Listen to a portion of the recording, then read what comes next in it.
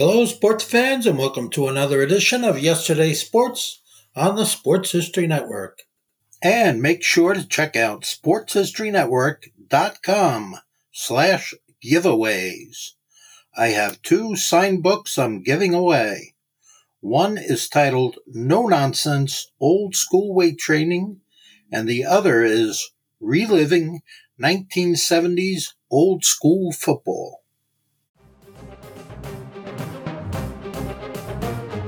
The Rose Bowl, the football game played on the first day of a new year and representing the last official game in the old American football season. It's the game showcasing college's best from East and West, the game that will one day be known as the granddaddy of them all. Today is January 1st, 1925, date of just the 11th Rose Bowl game. Though despite its relatively short history, American sports fans already consider this event the belated Christmas of the sports calendar. And why not? The Rose Bowl has, by way of sports pages, introduced America to the point-a-minute Michigan teams, the Oregon Webfoots, who didn't play west of Moscow, Idaho, yet came to within 1 point of mighty Harvard in this game, and the wonderful Wonder Teams of California. The Rose Bowl has played Kingmaker. By dint of appearing in the New Year's Day game, programs like Ohio State, USC, and Washington may forevermore be compared to traditional powerhouses like the Ivies and Penn State. And in 1925, the Rose Bowl is a stage for some of America's brightest young stars, not to mention the star power on the sidelines. Stanford University is coached by the great Pop Warner and features a crushing running attack spearheaded by Ernie Nevers. Their opposition, the Notre Dame Fighting Irish, are on their way to creating a legendary football team themselves. These beasts from the East are led by their outstanding backs, Miller, Stuldreher, Crowley, and Layden, pride of the Irish, scourge of a nation. Stanford, Notre Dame. Happy New Year 1925 from the Rose Bowl in Pasadena, California.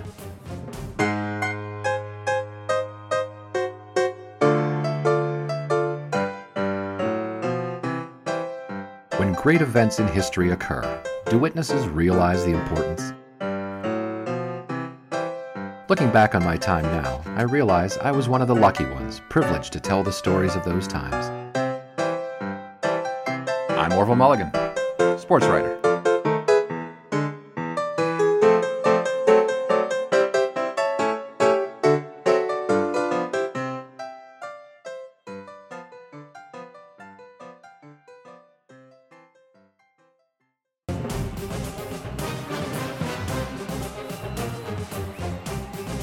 Welcome to the 11th Rose Bowl game in lovely Pasadena, California. Today's matchup features a scintillating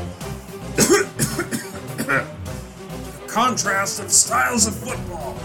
It's Notre Dame versus Stanford at the Rose Bowl, right here on Radio K.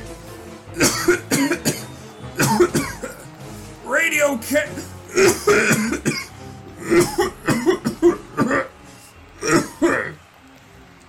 Now we'll let you enjoy the sounds of the crowd here at... You don't think you're gonna make it, Daddy? The sounds of the crowd here at... I don't think old Freddy's gonna make it. Unlucky him. One of the unforeseen hazards of radio, I guess. Anyway, go on, Orville. What about this game? You should have seen these guys, Huey. They were huge, like literal New York Giants. I mean, a lot of it was the padding and helmets and all. Then there was the quarterback. This guy, Euchre or Utilize or something with a U. He could play any position in today's game and probably flatten most any of them. All of them, though. All of them were just monsters. You might even call them hunchbacks of Notre Dame. That was another crazy thing. I was in my place, which I'm told was in Los Angeles. Not 100% sure it wasn't a dream either. Come on, you've been out here for 2 days and you've been passed out most of that time. And you're all set to move out here? Hey, Huey, I know what he means. Places always get screwy jumbled together for me when I'm dreaming, too. Like this one I had the other night. I was supposed to be in Boston covering the Red Sox, who for some reason were playing the Yale football team in a game of cricket. So then... Psst, Orville. Orville. No need to whisper, Miss Rockford. They can all see you. Watch it, Limp Noodle, before I get to making some chop suey. He should quit while he's ahead. He's lucky I didn't break his clavicles the way he was drooling over my cleavage half the night last night. Still, hitting the stuffed daughter at his wake? Not half cowardly. So, what's the hubbub, Miss Rockford? Freddy needs your help. No time to explain. Just come with me. The game is about to start. We've got maybe 3 minutes. I know. That's why we need your help. You wouldn't have done this to Mr. Dougal, would you? Mr. Dougal wouldn't have been consorting with radio blowhards 2 minutes before kickoff either. Don't get on my bad side, Orville Mulligan. Hang on, guys. I've got to, take care of something. So, Orville and Doug's daughter, eh? So, Freddy and Dougs' daughter, eh? I am disappointed. I thought you had a bit more imagination than that. Well, you did spend most of the wake with him. Because he was essentially the only one who could articulate anything other than double entendres involving how I look horizontally. You associate it with a sordid lot, Mr. Mulligan. Only when I'm on the road.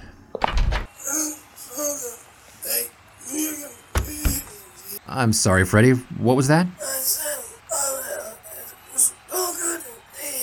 I think what he's trying to say is, Orville Mulligan, my good friend, I'm so glad you're here. Won't you bail me out to do my job because I was stupid and destroyed my voice while partying?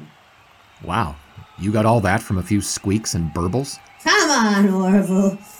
Give your friend a hand. Or in this case, a voice box. Are you serious? I'm not going on radio. My boss considers radio a competitor. What's the name of your paper again? The Guardian. The Pittsburgh Guardian. Oh, yeah, that's right. Don't know that one, but I do know one thing about it. What's that? It's in Pittsburgh. Your boss has 0 chance of hearing it. Well, what if someone out here hears me and gets it back to him? Come on, what are the odds? With the transmitter he's got, you'd be lucky to hear it within city limits. Besides, how could anyone prove something like that? That they heard a guy who kind of sounds like this guy who works for some, quote, paper in Pittsburgh a few days on the radio in L.A.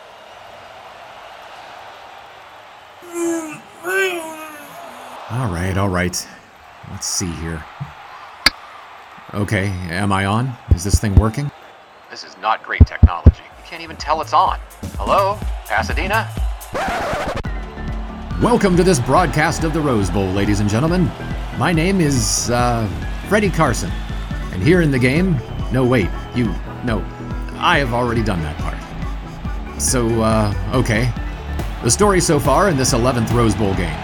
The opening kickoff by the Notre Dame kicker, O'Brien.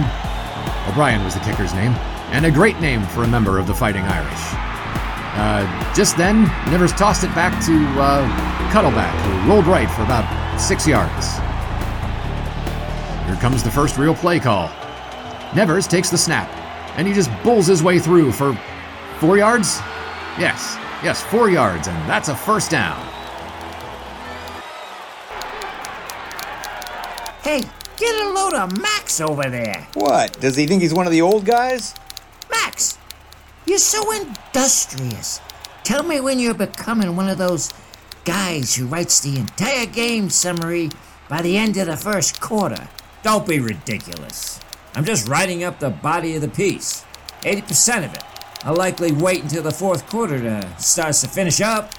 What, do you have a mystical future fortune-telling powers now or something? Yeah, what happened to all that stuff about who were those strange old men who knew the outcome of a game before it began? It's a completely rational way to do up a piece, particularly in a game as predictable as this one is already looking.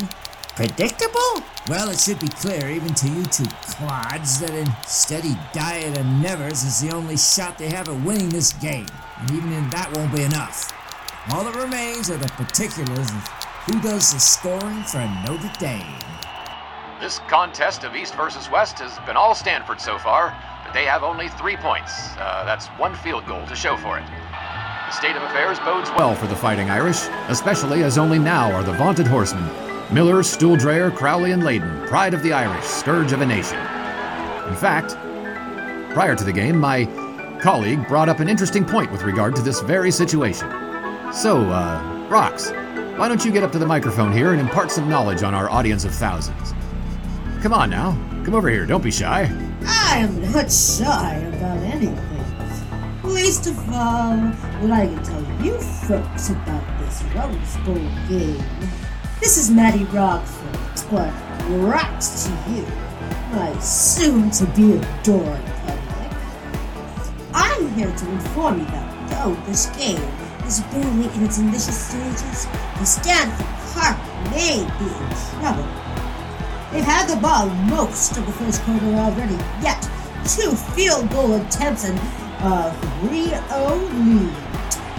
As I was opining before the game, Stanford needed to take advantage of the time given to Notre Dame's second string before Coach Rockney gave his 4 horsemen and 7 mules a chance on offense. What was that line about the horsemen? You mean Miller, Stuhldreher, Crowley, and Layden, pride of the Irish, scourge of a nation? Yeah! Isn't that Grantland Bryce? On this drive, Notre Dame has had their way. Rockney's innovative substitution tactics just starting to pay off as the Irish methodically drive with a relentless ground attack. Crowley has been particularly dastardly to the Stanford defense on this drive, going for runs of 20 and 15 yards, leading the Irish to their spot on the Stanford 3. The red shirts are scrambling now. The Irish set up. Here's the snap. Stuhldreher hands it to Layden. Layden plows behind the left guard, and he is over the goal line. The officials signal touchdown, Notre Dame. What an position Rockney is in. Stuhldreher has been hobbled since taking the vicious tackle early, so he's just handing the ball off. But Stanford still can't tell which of the 3 other backs is coming at them next. See, boys? The big kids come in to play for the Irish. Layden makes the first touchdown a matter of record. The rest of the story writes itself. Now, if you will excuse me, fellas. What? You're leaving? Well, I'm sticking around for some time yet, but genuinely literate sports writers are allowed on field level. Ta-ta! After the long drive from the Irish, we'll have to see how the Cardinal responds. But you have to figure Stanford continues to lead on Nevers. Yes, indeed, Miss Rockford. Nevers has been recovering from breaks in both ankles for much of this season, and rumor has it that a cast on the right ankle was removed just yesterday. But if he's still feeling the effects of the injury, he's certainly not showing so today. On this possession, Coach Pop Warner has used Nevers almost exclusively, and he's gaining yards in bunches against the Notre Dame defenders. And Nevers has the ball again. He steps back to pass, fires downfield, and it's intercepted! That's number 5, Layden with the ball. He shrugs off tackles, spins, brushes by another defender, and he's in the clear. He'll take it all the way in for the touchdown. Just when Stanford was cooking with gas, Coach Warner had Nevers go for gas. I don't want to second guess. But, oh, am I kidding? I love second guessing. I'm not sure that the call was the call to make there. That was a 70-yard return by Elmer Layden on the theft of Nevers' intended forward pass. And that's the gun signaling the end of the first half. The score of this, the 11th Rose Bowl game in Pasadena, California, is Notre Dame Fighting Irish 14, Stanford Cardinal 3. What's that, Freddie? Why, thank you very much. Better than you after just one half, you say? Naturally, modesty prevents me from agreeing too ardently. But don't you have any compliments for Miss Rockford? Ah, Freddie, baby, you say the most wonderful things. Wait, what did you say, Freddie? You'll run and find us some coffee? Great idea, Freddie, thanks a bunch. I take mine black, 2 sugars. And you, Miss Rockford? Lots of cream, lots of sugar. And hey, if you can't find any coffee, get us something else to drink, like maybe a Moxie. I don't know what I could do without you. As a drink, you're a hummer in winter or summer. By now, we're getting a bit used to winter. We're like soldiers in the middle of a campaign, growing hardened to discomfort and better able to take it, and looking with longing toward the day when the war is won and there'll be plenty of everything again, including that good Olga coal. Always buy Chesterfield, the milder cigarette. And in fact, there's nothing smarter than an atom. Quite a game so far. I suppose. Expected a little more out of Stanford, though. They really look like a one-trick pony on offense.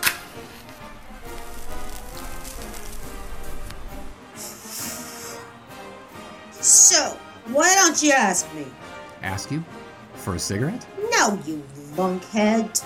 Ask me the questions you and probably all your bathtub jigs fun friends have been wanting to ask me since I showed up. What about me? What about my father? What about me and my father? Etc., etc., etc. All right, so who's your mother? Oh, interesting twist, Mr. Mulligan. Her name is Patricia. Her friends call her Patty. Last name now, Smithson. Born Simon. She works as a secretary, has all my life. Worked recently in Hollywood for United Artists, no less. United Artists? Charlie Chaplin's company? I met him. It's very strange to hear him speak, but he does have quite the endearing accent. Poppy! Mr. Dougal. Knew him. Naturally. Naturally. So, was it difficult growing up with divorced parents? I wouldn't know. My parents never divorced. They were never married. Never married? How did that work? From what I understand, they knew from the start that they weren't able to live conventionally. Poppy wouldn't and couldn't give up the traveling sports writer lifestyles, much as he groused about it. All he ever found truly interesting was sports. An exaggeration, but not completely unfair. Poppy didn't want to give up living lustily with freedom and gusto. Mom was the same way. Not about the roaming, but the living in leisure time to excess. She was a flapper ahead of her time. But every year, in December, Poppy came back home to California to live with us until early March. We'd have Christmas together, the three of us, and New Year's. Since Poppy was hardly working at all, he had a lot of time for Mom and me. He'd tell us these crazy stories about the things he'd seen and done on the road, and about all those great sports events of the past 9 months. But then, every February, at some point after Valentine's Day, oh, they were suckers for that day, the cracks would begin to show, like clockwork. They'd start picking at each other, they'd argue about something stupid, Poppy would go on his own one night. Then it came time for him to go down to Florida or the Carolinas because the big exhibition baseball games were starting up, and after that the season would be on. During the rest of the year, he'd constantly send me letters, right up until last week. Since he was working for the Wires, his name wasn't always on the story, but he'd always told me what he'd written so I could look for it. I spent any little money Mom gave me on newspapers. After a while, I could tell whether he'd written any old piece, just by the language of it. Impressive. Hey, how do you think I've been keeping up all time? Do you think I just keep pulling this out of my patootie here? Annie August isn't the only lady who can write about sports, you know. Say. I'm a huge fan. So then, 6 years ago, he came out to see us, but didn't stay at the house. That's when Mom told me she was tired of their arrangement. She wanted something different. And that she and Poppy had never actually been married at all. I don't think they ever spoke again after that. Whenever he'd come out here afterward, he'd have me meet him somewhere in the city. Ask how she was, but never ever see her. When he died on that tray out there, they called me first. I had to go to Arizona to identify him and all that other garbage with the body. I knew not to be destroyed by his passing. He told me not to be surprised when his time came and to know he didn't mind. It was all worth it.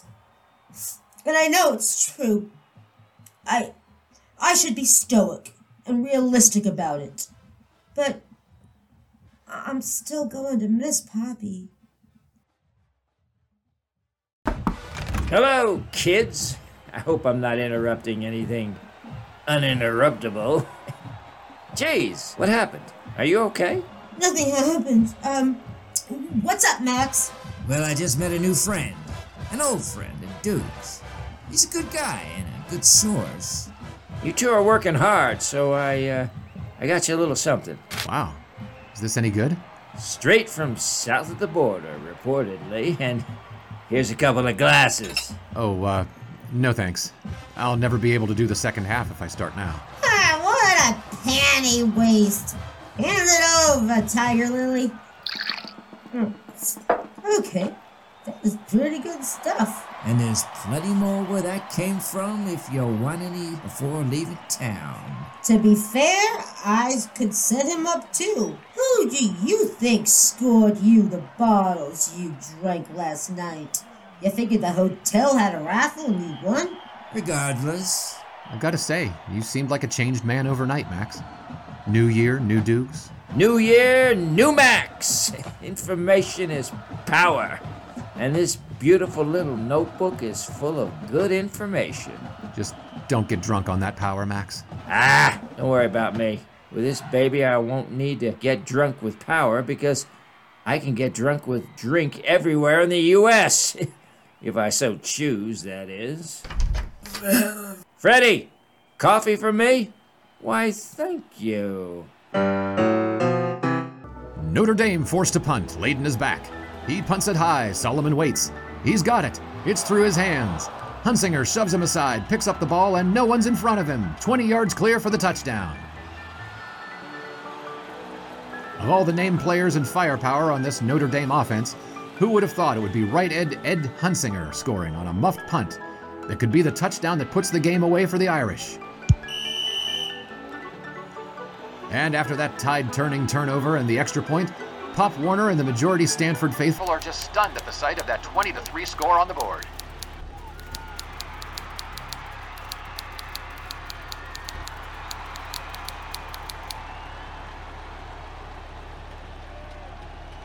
Maybe it's a little like that, what do they call that thing in India?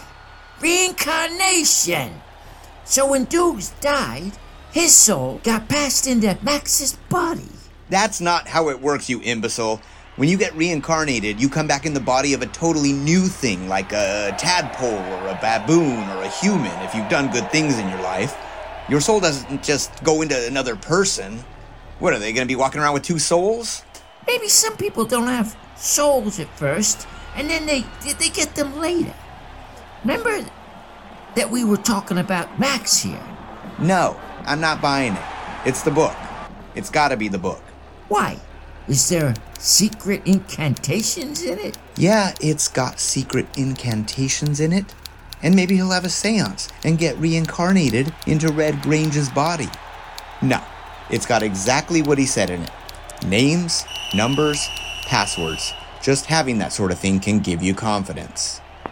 Confidence? Confidence isn't a skill, boys. It's more like an art, refined through time. Now, you may note that the prediction I forecasted for this game is indeed coming to pass. I figure Nevers will break through for at least one score, and so I'll write my final column inches, and voila! Done! It's gotta be the notebook. Obviously, reincarnation. In the third quarter, it feels like Stanford and Ernie Nevers are dominating, were it not for that 17-point advantage to Notre Dame showing on the scoreboard. Nevers has been wearing down the Irish front all afternoon, and this drive is little more than another heavy dose of Nevers. It's been line buck after line buck to number one time and time again. It's a relentless assault on the ground this time, with Big Jim Lawson leaving his mark on Notre Dame's defenders as well. Unfortunately, This may be a little too late. And it's not often you can use the words too little in conjunction with either Nevers and Lawson. Here's the snap. It looks like yet another line buck by Nevers, but wait! Walker keeps the ball, rolls left, and tosses it to Shipley, virtually all alone on that right side. Touchdown, Stanford! The trickery of Pop Warner's offensive mind has worked yet again, and credit is due to that entire Cardinal line, too. Time is not on Stanford's side now, with Notre Dame holding their 10-point lead. The result of this 4th and goal right now will likely determine the game. And despite the predictability, Stanford has got to go to Nevers. Don't you think, Miss Rockford? Most likely, after the punishment he's doled out in this game, a couple more runs will have a Rock needed another round of substitutions. Here it is, possibly the make or break of the 1925 Rose Bowl. Walker takes the snap. It's Nevers with the carry, hits a wall at the goal line. There's just a massive pile of humanity there near the goal line, no signal yet from the officials, and the Stanford supporters are cheering. They think it's in. The referee is just about sticking his head directly into the pileup to get a better read on what's transpired. He gets back to his feet and signals, Notre Dame ball! The Irish have thwarted the upheaval and prevented the great Ernie Nevers once again from hitting pay dirt. That could very well be, for all intents and purposes, the sealant on the victory for Notre Dame.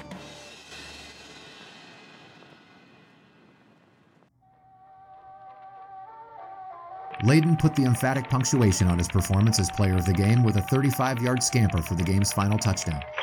The score affected not the game's result, but served as notice to the nation that the Four Horsemen had brought their Notre Dame to a place on the college football landscape to stay. Orville Mulligan, sports writer. End. Thank you, Orville. Is California as amazing as everybody says? And how has the rest of your trip been? How much time do you have? Enough. Yours was the last copy to get in for tomorrow's paper. Okay, but first things first. I need you to help me with some research. All right. I need you to look up this inventor in San Francisco by the name of Farnsworth. Do you have a first name? Phineas, maybe? Or Hubert? I forgot that part. But you might also want to look for the image dissector camera tube. That's his new invention. Orville, is this some cockamamie investment idea for my father? Because he certainly needs no help with shaky investing. I'll explain when I get back. Just trust me. All right. I'll also explain other things, too. Oh, really? Yes, really. But I get the feeling I'm going to have to go through the entire story of this week. Well, go ahead. I'm all ears. All right, let's see. When I got my first glimpse of the airplane, I had to admit doubts were creeping in as the reality of this undertaking was dawning on me like the Ohio sun in the sky. Seriously? This thing was going to fly? Sammy, Huey, and I ended up shooting the breeze with what remained of the stuff Max had set us up with, and they were gone this morning before I awoke. And trust me, I made sure I was up in the AM this time. I sat in the hotel restaurant on that second morning of 1925 pondering my short-term future, namely, how I was getting back to Pittsburgh. I could certainly fly back with Walter Lees, but I wasn't sure I was ready to relive that particular experience. I could take my time and ride the train back across the country. Marla could even set the whole thing up, but just then that didn't sound so appealing either. All I knew is that Frank wouldn't want to pay for this hotel for very much longer, and I probably couldn't even finagle a Oh, deal well, for it. hello, Mr. Radio Star. Oh, hello yourself, Miss Rockford. Coming to say goodbye? Maybe. You sure you want to go? Lots of folks come for a visit and never leave, you know. So I hear. Maybe someday I'll come out here to stay, but for right now I have a job. I have people. Yes, you should probably get back to, those people. When's your train out? Well, that's the conundrum, isn't it? Still not sure how I'm heading back, much less when. Maybe I can help, or rather my friend can. Good morning to you, Orville. Freddie. So, Freddie and I were wondering if you'd like to come along with us. Don't know about getting you to Pittsburgh, but Freddie's gotta get to Dallas, and I'm gonna take care of a couple of Poppy's, Dukes' business matters out there. And we all three need to talk business. You two could have quite a promising future in radio. So what do you say, Harvey? Think of it. 3 new chums out on the open road, painting the American West route. Why not? Texas, here we come.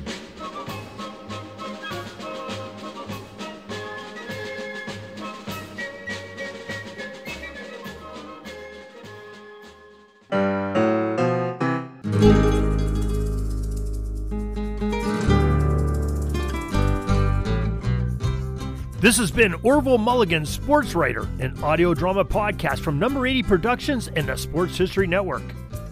Episode script and story by Oz Davis and Darren Hayes. Orville Mulligan, Sports Writer stars Doug Fye, Ilana Fye, and Eric Bodwell.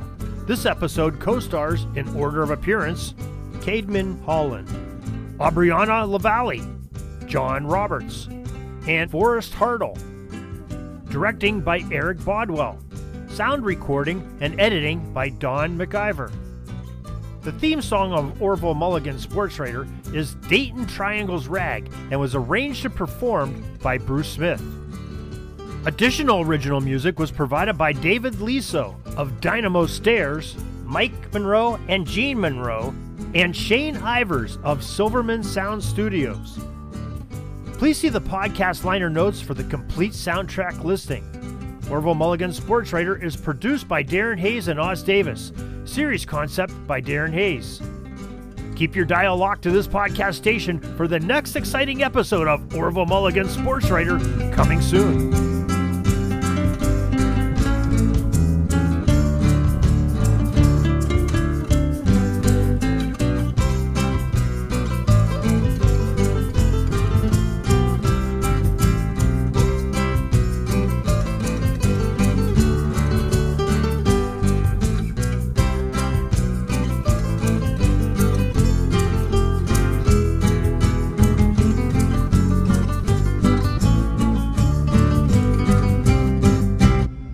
Hey there, sports history fan. This is Arnie Chapman, aka the Football History Dude, and I wanted to thank you for stopping by to listen to another episode here on the Sports History Network.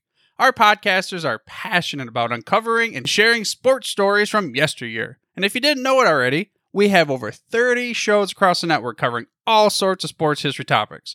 In fact, here's a glimpse into one of our awesome podcasts here on the network. Hello, football friends. This is Darren Hayes of the Pigskin Dispatch podcast, and I'd like to invite you to the portal of positive football history, Pigskin Dispatch and pigskindispatch.com. We talk about everything that centers around the game of American football, expert discussions, the origins of the games, the great players, teams, and coaches, and more, and some great guests and insights from experts. We have new episodes 3 to 4 times a week, and you can find us on sportshistorynetwork.com, pigskindispatch.com, or your favorite podcast provider.